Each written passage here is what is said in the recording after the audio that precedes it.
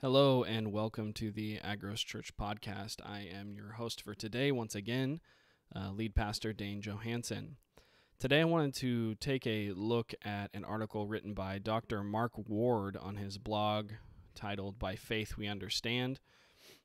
The title of the article, which was released on March 22nd of this year, I haven't had a chance to see it, is titled, Can Matthew Henry Help You Understand KJV English? Yes and no. So that's the title of the article. If any of you are familiar with Dr. Mark Ward, he's a Reformed Baptist author. I think he's a preacher, maybe a pastor. I'm not 100% positive. He's also a self-proclaimed scholar of the King James Bible and its use and misuse, as his book title says, the authorized version, or authorized the use and misuse of the King James Bible. For some reason, Dr. Ward has seen it as his, how do I put it, crusade to and mission to explain to people how little they are able to understand the King James or the authorized version of the Bible. Most of his work online, his videos, many of his articles, his book, his documentary are geared towards talking about the King James. And thus with it, he also turned his eye last year towards the TR position, TR onlyism, as it's wrongly called by some people, the confessional text position, the canonical text position, ecclesiastical text position, all the different names that those in my camp go by. He gave a series of lectures, I think maybe just one lecture on the confessional text and the TR. And so in talking about the King James, he also talks a lot about the Textus Receptus and its use, and I assume misuse in his opinion as well. He argues for the use of modern versions, modern critical texts. He comes off very humble and charitable, but through that thinly veiled charity often is some sharp jabs, and he has not really been that charitable to people like Dr. Jeff Riddle, Reverend Taylor DeSoto, and some of the discussions and things we've seen online. He has not been necessarily charitable. Not that everyone on our side, or even myself, has been necessarily charitable back to him, but it comes off very patronizing, condescending, the way he writes these articles. And one of my questions before we dive in, and the reason I chose this article, I haven't looked at his blog in a bit, but this caught my eye because Matthew Henry is someone I consult constantly on a regular basis in sermon preparation. He's probably the first man, dead or living, that I turn to look at what he says about a text and draw many sermon applications, many sermon points from him on a regular basis. He's a great aid in preaching, teaching, and understanding the Bible. Lay people love him, pastors love him, scholars love him. So when I saw this, I immediately was intrigued, so I went ahead and read it. Excuse me. And I was, can't say that I was disappointed, because I already knew what I was going to be getting into with Dr. Ward.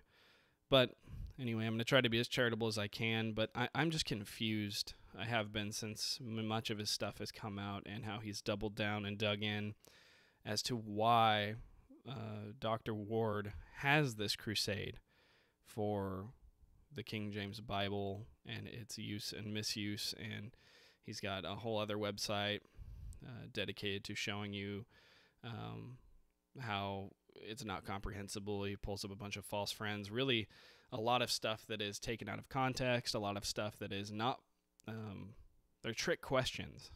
And so you'll take the test and you'll end up with a 50%. And you're like, oh, I don't understand the King James Bible. It's not comprehensible, because the options he gives you in his multiple choice answers are usually seem like trick questions to me. Anyway, I digress. Something he often says is that he does all this because he wants God's people to understand his word. I mean, don't we all, as pastors and ministers and theologians and academic Christian scholars. I mean, that should be the number one priority, the number one goal, is that we would help God's people to understand God's word and to see Christ in it and to live for Jesus Christ, their Lord and their Savior, and honor God and evangelize and learn good doctrine.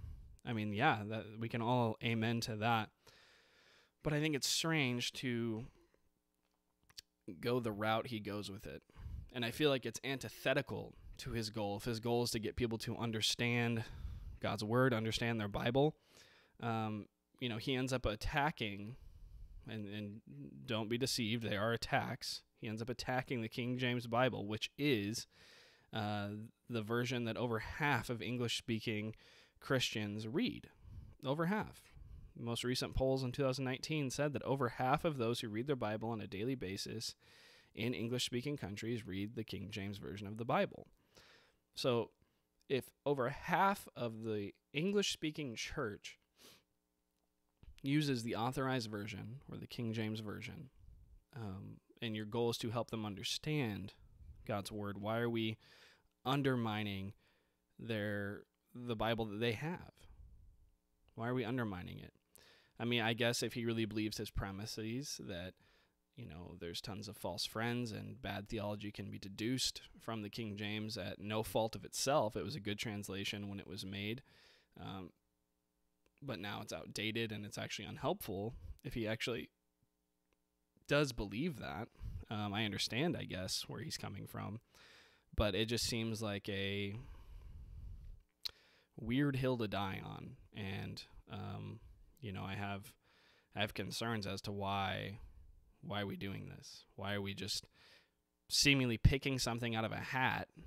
Like, this is the thing that we're gonna talk about. Is it really that big of an issue? How many Christians? I mean, even the most rabid, maybe not the most rabid, but many King James onlyists that I know, don't come to some unorthodox understanding overall, though I disagree with much of their doctrine, dispensationalism, their forms of Arminianism, etc. Their use of the King James Bible does not in any way hinder or harm their faith. Even many saints of God that use the King James Bible, that, they're not King James onlyists, they're just their preferred version. They grew up on it, they like it, maybe they like it for textual reasons like us. They're not King James onlyists, but they use the King James Bible. When is their faith harmed or hindered by their use of the King James Bible? If it really was, I'd jump on board with Dr. Ward and trying to point out the problems with the King James Bible. But it seems to work against his supposed goal, his professed goal, which is to help people understand God's Word. Because then you take over half of English-speaking Christians' Bible and undermine it, show them how they can't understand it, make them second-guess it, when really they're doing just fine. They're understanding it, they're enjoying it, they're worshiping the Lord, they're serving God, they're lifting Christ on high and doing evangelism and attending church. And so why are we taking their Bible out of their hands and pointing out all of these problems, supposed problems within it? And as we've seen with Dr. Ward in his scholarship, he does fudge the facts a lot. I don't know if he realizes he's doing it. I'll be charitable in that.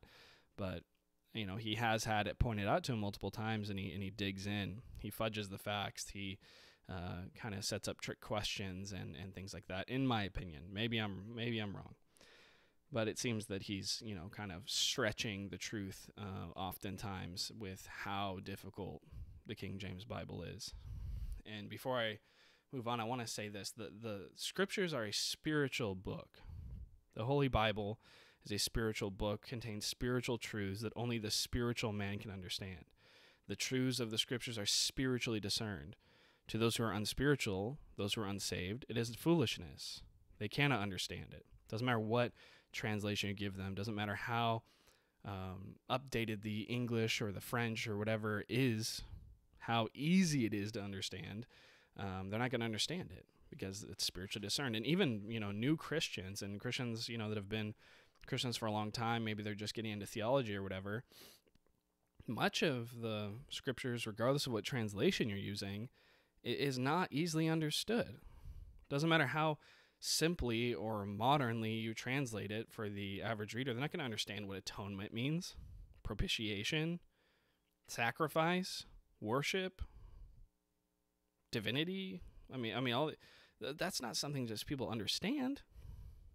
So, I mean, at what point do you say, okay, this thing isn't understandable to a brand new Christian, every aspect of it, and they need to be taught? So my premise is, okay, we have a good translation in the King James Bible. It's an accurate, as I talked about in my last video. I believe it's a perfectly accurate translation. It's a completely accurate translation. So if that's what we have at best an accurate translation, or at worst, an accurate translation. I mean, even Dr. Ward would say it's an accurate translation. It's just outdated. If that's what we have, and people need to be taught the doctrines anyway, they're not going to understand it on their own. Why not just also teach them the vocabulary that goes with it? So why not help God's people understand their Bible? Why not help the over 50% of Christians who read the Bible in English on a regular basis understand their Bible rather than undermine it?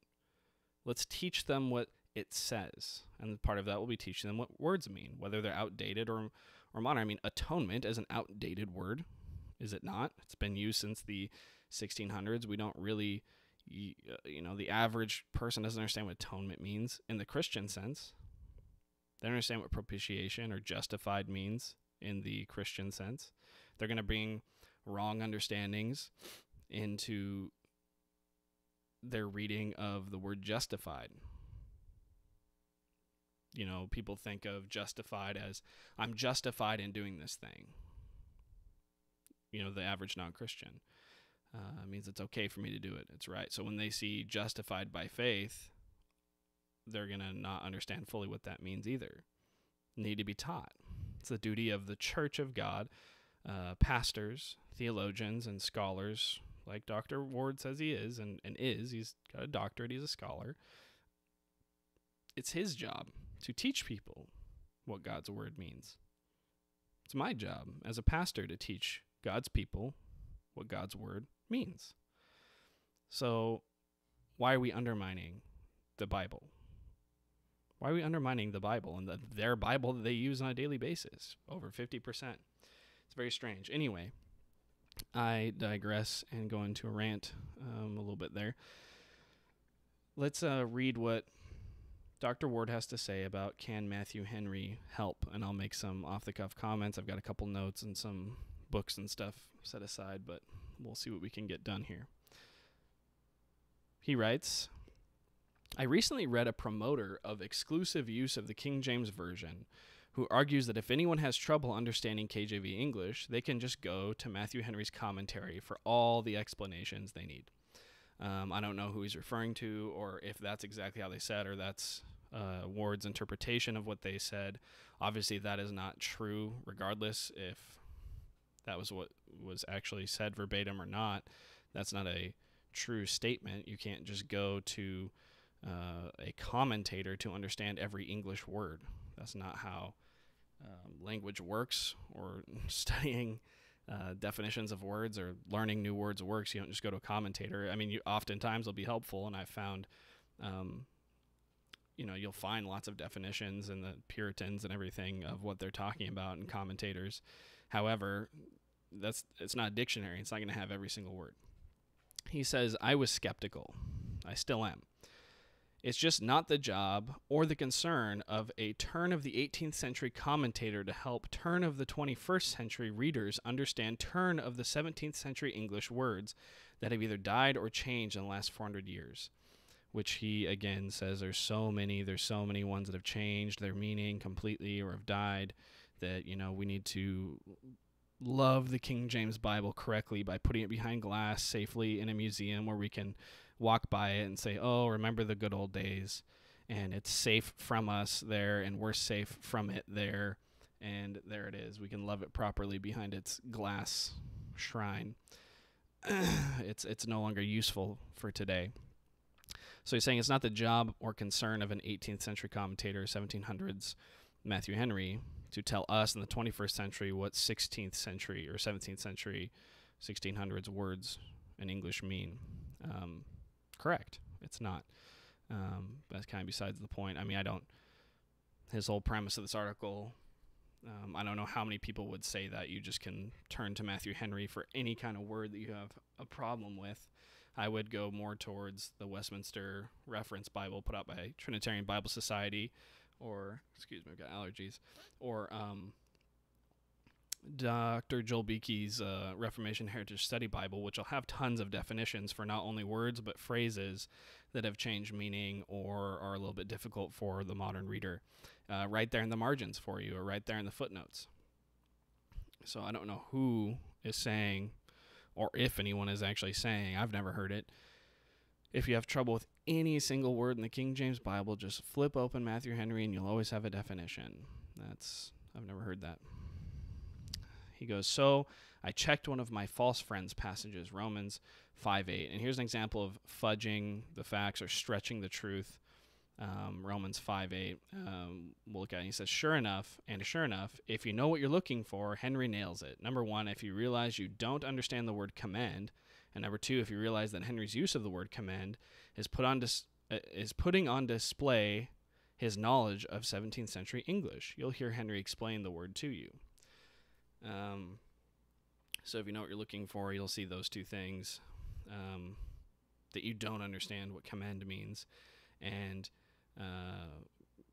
Henry's putting on display his knowledge of 17th century English. That's just a strange sentence. You know, Henry died in the early 1700s or mid 1700s. The King James Bible was completed in 1611. I understand things from 115 years ago. I've got all of these Scottish Puritans and Presbyterians and Spurgeon. Things were less than 100 years ago, and more than 100 years ago, 200, 300 years ago, in English that I understand just fine. And it was some feat for Matthew Henry the Puritan to understand the King James Bible written just shortly before his life. It's kind of weird. Well, let's read the verse in the King James Bible. He's got it right here for us. He says, so stop. What does commend mean in Romans 5:8 in the KJV? The KJV says, but God commendeth his love toward us, and that while we were still sinners, Christ died for us. It's beautiful. It's true. He said, ask 10 redhead Christians what the word means in that context, and I think 8 of them will tell you that it means demonstrates or shows. Right, context. So the false friend then goes away, doesn't it? Not for Dr. Ward. That's almost what it has to mean in a context like this, even though we never use the word to mean that today. And those are the words modern translations tend to choose. He says 2 of the redheads, however, will tell you that demonstrates is not what the KJV translators meant when they chose that word. They had the word demonstrateth and the word showeth, and they didn't choose them. I mean, they had those in their English language at that time, both demonstrate and show, and they didn't choose them. One of these 2 redheads is me, and the other is Matthew Henry. Har har. Maybe he was redhead. Makes a joke there, keeping it lighthearted. Here's what he said. Can you divine the meaning of commendeth? I hope he meant define, not divine, like in the King James Bible or in the Bible when people would divine, they would consult gods and departed spirits to try to figure out a mystery. I hope he doesn't mean that. So I'm going to assume, Dr. Ward, that you meant define. Can you define the meaning of commendeth in Romans 5:8 KJV just by reading this? So the premise was you can just look up Matthew Henry if you have trouble with a word, and he'll tell you. So let's look. He says, now herein God commendeth, this is Matthew Henry, so Mark Ward's going to try to put it to the test. Now herein God commended his love, not only proved or evidenced his love, he might have done that at a cheaper rate, but magnified it and made it illustrious. The circumstance did greatly magnify and advance his love, not only put it past dispute, but rendered it the object of the greatest wonder and admiration. Now my creatures shall see that I love them. I will give them such an instance of it as shall be without parallel. Commendeth his love, as merchants commend their goods when they would put them off. Pause right there. People still use commend this way. Just FYI, he's going to say people don't use commend this way. People still use commend this way right here. I commend this book to you. What does that mean? I recommend it. I set it before you. I think that you should get it. I'm putting it before you. So they commend their goods. This commending of his love was an order to the shedding abroad of his love in our hearts by the Holy Ghost. He evinces his love in the most winning, affecting, endearing way imaginable, while we were yet sinners, implying that we were not to be always sinners. Yet were we not to be always sinners, there should be a change wrought, for he died to save us, not in our sins, but from our sins. But we were yet sinners when he died for us. Nay, which is more, we were enemies, not only malefactors, but traitors and rebels in arms against the government, the worst kind of malefactors, of all malefactors the most obnoxious. The carnal mind is not only an enemy to God, but enmity itself. This enmity is mutual enmity, God loathing the sinner loathing God. And that for such as these Christ should die is such a mystery, such a paradox, such an unprecedented instance of love, that it may well be our business to eternity to adore and wonder at it. This is a commendation of love indeed. Justly might he who had thus loved us make it one of the laws of his kingdom that we should love our enemies. Well, just first of all, if you haven't read Matthew Henry, there you go. There's a chunk of Matthew Henry. That's why we read Matthew Henry right there. I mean, it's just beautiful, not even just in the style of writing, which it's true, it's beautiful in the style, but also in its setting forth of Christ in the most illustrious, to use his word, ways. He commendeth Christ to us. There you go. He says, this is warm and beautiful and piquant writing. He might have done it at a cheaper rate. That's wry and precious. I like Henry. Did he help you learn the meaning of the word commendeth? Ward asks. Back in 1611, Ward continues, in a context like Romans 5:8, the word meant to set off to advantage with added grace or luster. It's what diamond merchants do when they put their gems on black velvet cushions. The Oxford English Dictionary says so. Commend is a great word to use here, though, as I say in Authorized, in the closest I come to a negative word about the decisions of the KJV translators, a touch more eloquent than strictly necessary. The Greek word isn't that specific, it just means demonstrates or shows. So yes, Henry helped here, he says. But I think you'd have to be a pretty sophisticated reader to realize all that's going on. And I think you'd still need to check the Oxford English Dictionary to know it with certainty. I don't think checking Henry is a substitute for checking the Oxford English Dictionary, nor do I think checking Henry is a solution to the readability problems in the KJV caused by language change. Are you going to hand the plowboy a KJV and a 6-volume set of Matthew Henry? If you do, I think you will have just made the readability problem worse. No offense, fellow redhead.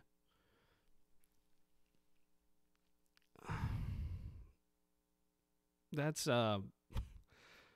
there's a lot to say there. There's a lot to say there before we get to his next section. I'll try to keep it short. I have, a lot of notes here and books out. Maybe I'll just make a couple comments. So he first of all, says in 1611, the word meant to set off to advantage with added grace or luster. Like a diamond merchant, when they put the diamonds on black velvets, you can see the glimmering, sparkling beauty of the diamond, how it shimmers, and it's fire as it comes out, the light beaming through the diamond and off of it. It's beautiful. It's a beautiful way to do it.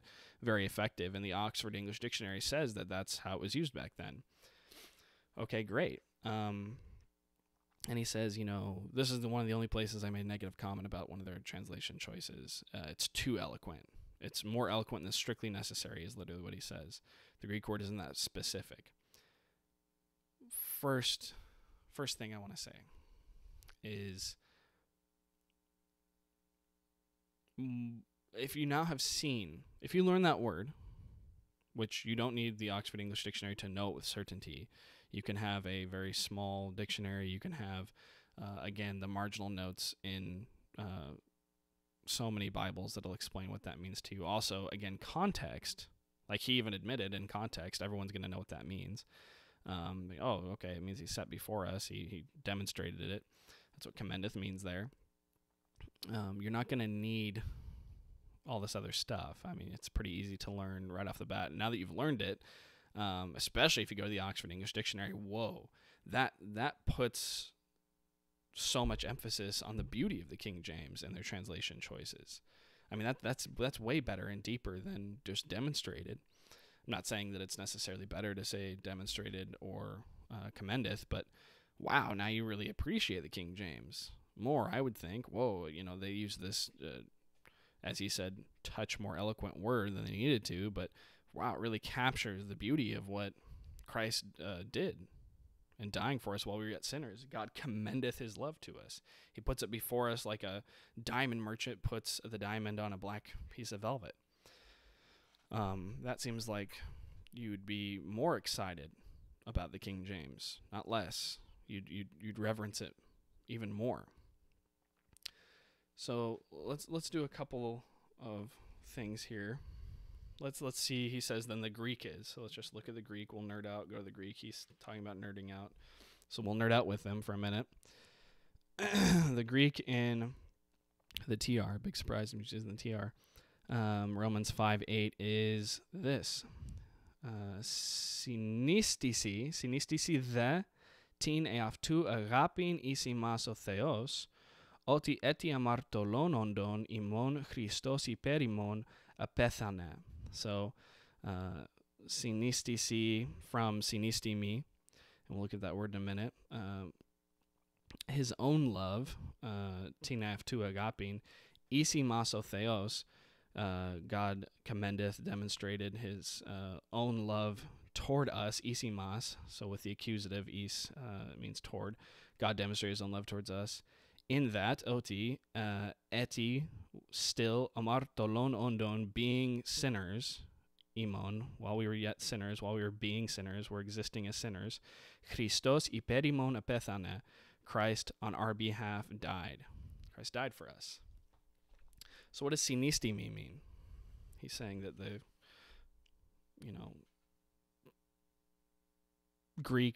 that Greek word does not allow for the translation commendeth. It's not that specific, is what he's saying. So let's look at it right here. I have, you can look it up in the bigger lexicons too. This is a pocket lexicon to the Greek New Testament by Souter, published in the 1800s. It says this, synistimi, and synistao. In a transitive sense, I recommend, I commend, I introduce. Talk about how you can see this in a number of passages. Second definition is I show or I prove. They use 5:8 right here. I show, I prove, I demonstrate. In intransitive sense, I stand with, I consist, I am held together. So, I mean, even in, let me just make sure, when was this published? Oh, sorry, it was published in 1916. So about 100 years ago, how they would define synistimi right there, and then was commendeth. That was one of the translations you could use right there, is commendeth. So I guess not so outdated as they thought, or not so too eloquent. It's not too eloquent, I guess, right? I mean, if this is one of the acceptable translations of it, I guess it's not too eloquent. If Min just 100 years ago, he was a critical scholar, who I would disagree with on a bunch of stuff. He was a critical text guy. If he even said it means commendeth, then couldn't it mean commendeth? And again, if we saw, thanks to Ward's work here, what the Oxford English Dictionary translates it or defines commend as, now we see the beauty of the King James. I think that's great. Second point. Yes, Henry helped here. And then he says, are you really going to hand the plowboy a KJV and a 6-volume set of Matthew Henry? Yeah. Are you kidding me? Of course I am. I wish I could give that to literally every Christian I know, and every Christian in the U.S. I wish I had the money to give them a King James Bible and a 6-volume set of Matthew Henry. Heck, I wish I could give that to every citizen of the United States of America, a 6-volume set or the 1-volume fully unabridged volume, whatever. I wish I could give them Matthew Henry's complete commentary and a King James Bible. What? Is that bad? Is that not what we want to do? I wouldn't be giving him the 6-volume set of Matthew Henry, or I wouldn't be giving him Matthew Henry's commentary so he could understand the definitions of the English words in the King James Bible. No. But I would be giving him the KJV. I'd be giving him the Word of God, because, I mean, even Word agrees it's the Bible. It's the Word of God. It's an accurate translation.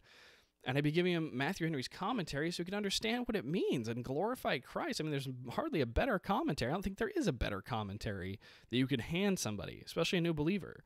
Are there some problems with the language? Is it a little bit more difficult to read? Yes, of course it is. Most people are, Twitter. Most people are on Instagram and Twitter and talk like dummies and, use emojis rather than words. I mean, our language is swiftly decaying. And I think the worst thing we can do is capitulate to that and start making even more and more capitulations in our translations to try to get people to understand God's word by stooping lower and lower and lower to their level. Think of the NLT. For crying out loud, or the Message. I mean, that's the end result. You want to see what that kind of thinking goes? It goes to the Message, who Eugene Peterson wanted to translate Makarios for blessed. Blessed is he in the Beatitudes as lucky, because it makes more sense to his audience. He didn't end up translating it that way, thank God. I think he said happy. But he wanted to translate as lucky. Lucky? Wow.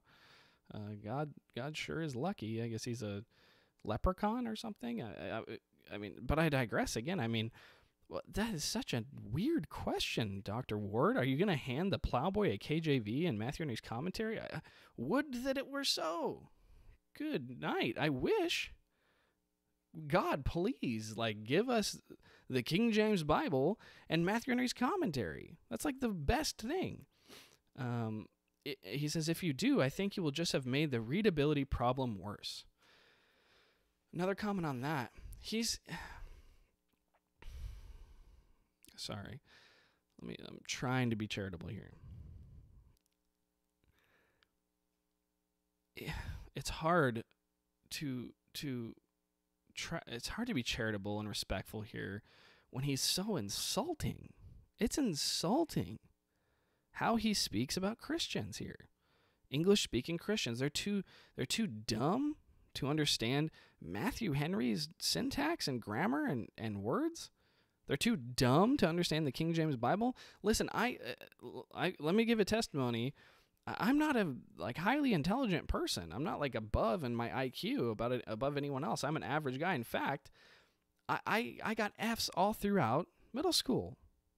I got Fs all throughout high school. In fact, I dropped out of high school my senior year because I didn't want to be there anymore. I flunked all of my junior year, literally straight Fs constantly, because I was out skateboarding and hanging out with my friends, listening to rap music, and my vocabulary was not good. I hated reading.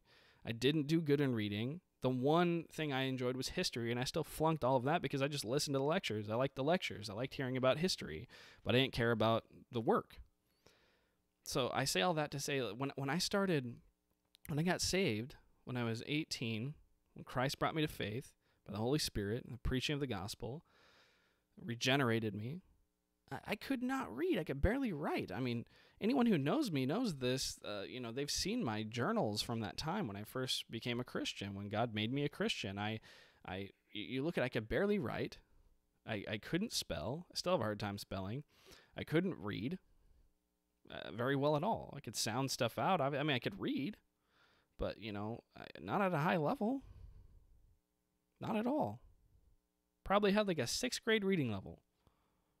And I wanted to make sure I didn't get a Bible with these and thous, so I told my friends who were going to buy me a Bible to buy me an NIV. Or I just had a modern version, something that's easy to read. So they bought me an NIV, the 1984.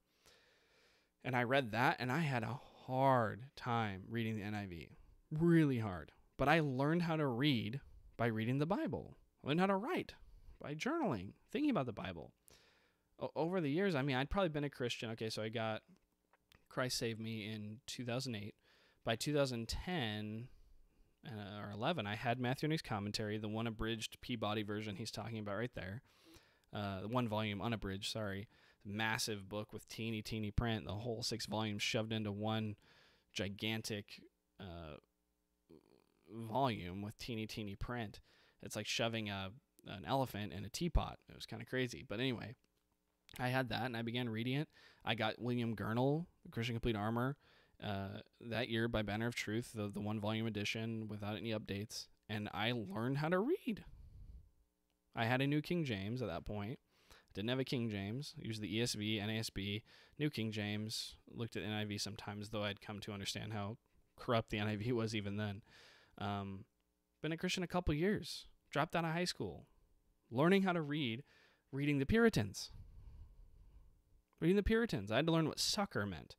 That it came from a babe sucking at her mother's... it's a babe sucking at the mother's breast, and what that meant then, what they were trying to communicate, that Christ succors us, meaning he helps us in a kind and helpful way. He cares for us. He tends to us. He nurses us.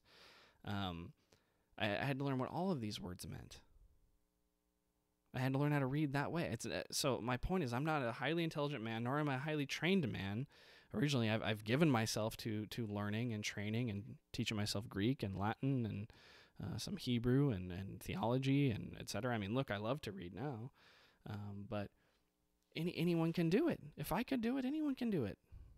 And it was worth it. It was worth every time having to look up words, all that kind of stuff, and then it's easy. You expand your vocabulary. Why is that so bad? But all that to say, Dr. Ward here then is just insulting. I'm sorry, it's just insulting that they're going to even have a hard time with Henry. He goes up, he says, I don't think checking Henry is a substitute for checking the Oxford English Dictionary, nor do I think checking Henry is a solution to the readability problems in the KJV caused by language change.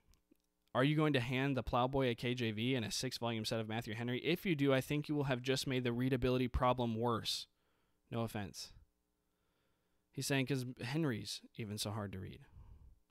One of the main reasons I promote using the King James Bible, I'm fine with people who are TR, using the New King James or even the MAV. I don't know much about the MAV, but if they want to use the King James, whatever. There's people in my church, a few of them that use the New King James. That's fine. I think that you have a somewhat deficient translation, but I think it's fine. Whatever. Not a big deal to me. But I still promote people using the King James for a couple of reasons. Number one, I think it's the most accurate. Number two, our English theological lexicon comes to us, or the terminology we use comes to us from the King James Bible. Obviously other translations before, but primarily through the King James Bible. Thirdly, then you can read the Puritans. If you can read the King James, I mean, Matthew Henry's much easier to read than the King James Bible in a lot of ways. The Puritans, most of them, maybe some guys accepted, like John Owen, Thomas Goodwin. There's some other, somewhat difficult writers. But if you can read the King James Bible, you can read the Puritans. So that's why I'm like, people, read the King James Bible. I mean, even before I was a TR advocate, before I used the King James as my primary Bible, I read the King James through a few times, or at least once.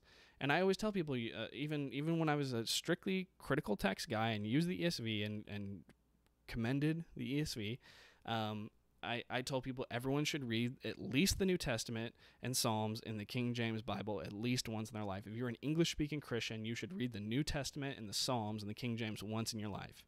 You're doing yourself a disservice if you don't. That's what I would say when I was a critical text advocate. Why? Because our English vocabulary for theology, our theological lexicon in English, came to us from the King James Bible. Also, you would then be able, your world would be opened up to reading the Puritans and Spurgeon and all these other people so much easier. So much easier. Why not learn? What is wrong with learning? What's wrong with putting in the effort? Why should theology and reading great literature on about Jesus Christ that exalts our Lord Jesus Christ and reading the scriptures themselves, why is that supposed to be easy? Why is that supposed to be just pie and candy? Why? We should be putting in effort, and you're going to have to in any Bible you read. Let me just show you something here. ESV. Let's look at the ESV. Here's how they translate Romans 5:8. But God shows his love for us, and that while we were still sinners, Christ died for us. So they're doing the same thing, I think, but you compare, they're translating accurately, just like commendeth, but you compare now, especially now, thank you, Dr. Ward, once again, for your Oxford English Dictionary definition. Now that you know what commendeth means, because if you're watching this video, you now know what it means, you'll never forget it, and you know what shows means, which one sounds greater? Which one really captures the essence and the beauty of what Christ did? The King James does. The diamond sitting on the black velvet. I mean, come on, doesn't get any better than that.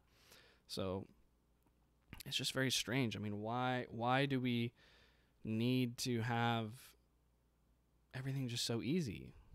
I mean, this is one of the problems with the church in general is entertainment-driven, easy peasy, sugar-coated churches and preaching and everything like that. We all know that's a problem. If you're Reformed, we rage against that. We hate that. Hate it. Because it pushes people away from Christ. It makes a fool and a mockery out of the gospel and God himself. And as if Christ was about entertainment. The Christian faith, the Christian religion was about being entertained and having an easy peasy life, or money and health and wealth and prosperity. We hate that, and rightfully so. But then when we come to Bible translation, we're thinking about, it should just be easy. The plowboy should just be able to pick it up and understand everything, which we've already talked about earlier in this podcast. He can't. No matter how idiomatically modern the English is, he can't understand majority of it because it's spiritually discerned. And even when he's regenerate, he's going to misunderstand a whole bunch. He's going to need to be taught. That's why the church, the means of grace, exist. Preaching, teaching, evangelizing, studying. That's why all that exists. I could understand it. It's just this whole thing is so strange to me. But anyway, I mean, that's one of my main reasons for advocating for the King James, is so you can read the Puritans and all this other literature easy. So it's just, I'm sorry, it just feels very insulting. Very insulting. Stop dumbing down our faith. Not everything needs to be updated. I mean, what are we going to update Henry? They've already done that. We're going to update all the Puritans. They're already doing that. Not all of them, but many Puritans are updated. I'm not against updating at all. I'm not against updating. I think there's a time and place for updated works, but it's never, you should always be wanting to go back to the original English works and reading them, because you lose accuracy, you lose beauty of what they're trying to say. Even the Confession of Faith, I'm a Reformed Baptist. I fully subscribe personally to the Westminster, I wish my Presbyterian friends were hoping that maybe it's a Freudian slip, guys. A Freudian slip. I actually do hold to the Westminster, but they were excited there for a second.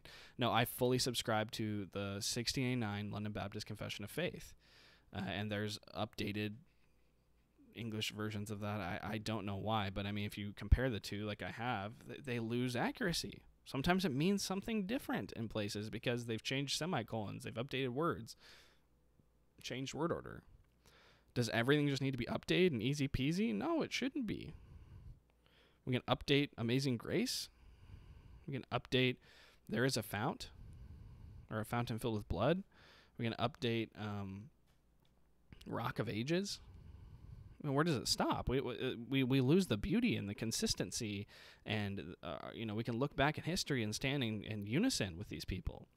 I mean, if there's ever a day where we can't understand these things, like our language has changed so drastically, then yes, we'll need a new Bible translation. We'll need, these things updated, basically translated into modern English when it's changed that much. But it hasn't. Not even close. Anyway, rambling. Let's see what he says here. More nerding. One last thing.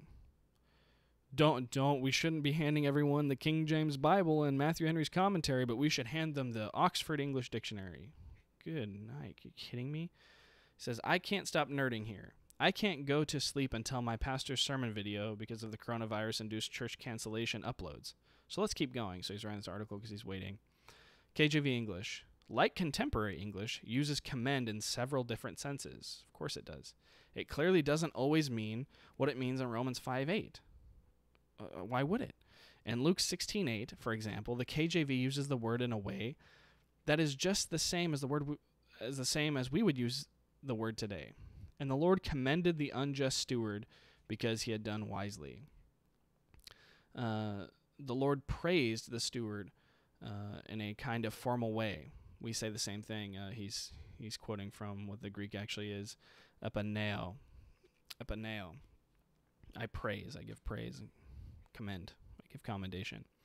But I think, he continues, but I think I found one other place where the KJV translators used the word commend to mean set off with added grace or luster, and it's just 2 chapters before Romans 5:8. It's in Romans 3:5. But if our unrighteousness commend the righteousness of God, what shall we say? Is God unrighteous who taketh vengeance? So that's the King James. He's saying, oh, look, I found another place where it means the same thing. He says that obsolete sense makes perfect sense here. If our unrighteousness puts the righteousness of God on display for all to see and appreciate, why does God take vengeance on us? So you see, if you were to be, let's just say your first time reading the King James Bible is in the book of Romans. You get to Romans 3:5, you see, oh, it's kind of strange, commend. I get it, but what does that really mean? Let's say you do then go to the Oxford English Dictionary, you do go to Matthew Henry, you learn what commend means in this context at this time. Well, now you've learned it. By the time you get a couple chapters later in Romans 5:8, whoa, now you already know it. Now you've seen it twice in one reading. You see how that works? Wow, easy. And you learned a word, and you learned this amazing, rich, early modern English word. And now that translation sticks out to you even more, speaks to you even more. He says that's the only other place I could find commend used by the KJV translators in the way they used it in Romans 5:8. Okay, he says last bit of nerding out. Luke 23:46 and the KJV uses commend also, and I've always found the use a bit puzzling, though as often the overall meaning is pretty clear from context, like all of his quote-unquote false friends that he puts. I mean, learn it from context. The worst thing that happens is you have to look it up for a second, and you know it. You never forget it. Wow, hard. When Jesus had cried with a loud voice, he said, Father, into thy hands I commend my spirit. And having said thus, he gave up the ghost. What could this possibly mean? Well, even he says, from context, obviously it means he committed his spirit. The word choice has always seemed a bit odd to my English ears. Why? Without even looking at the Greek, I'd expect commit my spirit. And that's just what most modern translations go with. A few others instead chose entrust my spirit. That's weird. So what did the KJV translators mean here? I think they meant sense 1 in the Oxford English Dictionary, to give, entrust, or charge, deliver to one's care or keeping, to commit, to entrust. And I don't think we use the word this way anymore. Maybe. Some people do, I'm sure. I checked. This amateur lexicographer does his homework.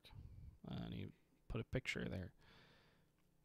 Says, this is his closing paragraph, even they gave hints that the sense was dying, formerly in such expressions as, that's what they said in the photo he gave. And now, certainly, I don't think we use the word commend to mean commit or entrust, not without helping words. That is, you can say, I commend my great aunt to your care.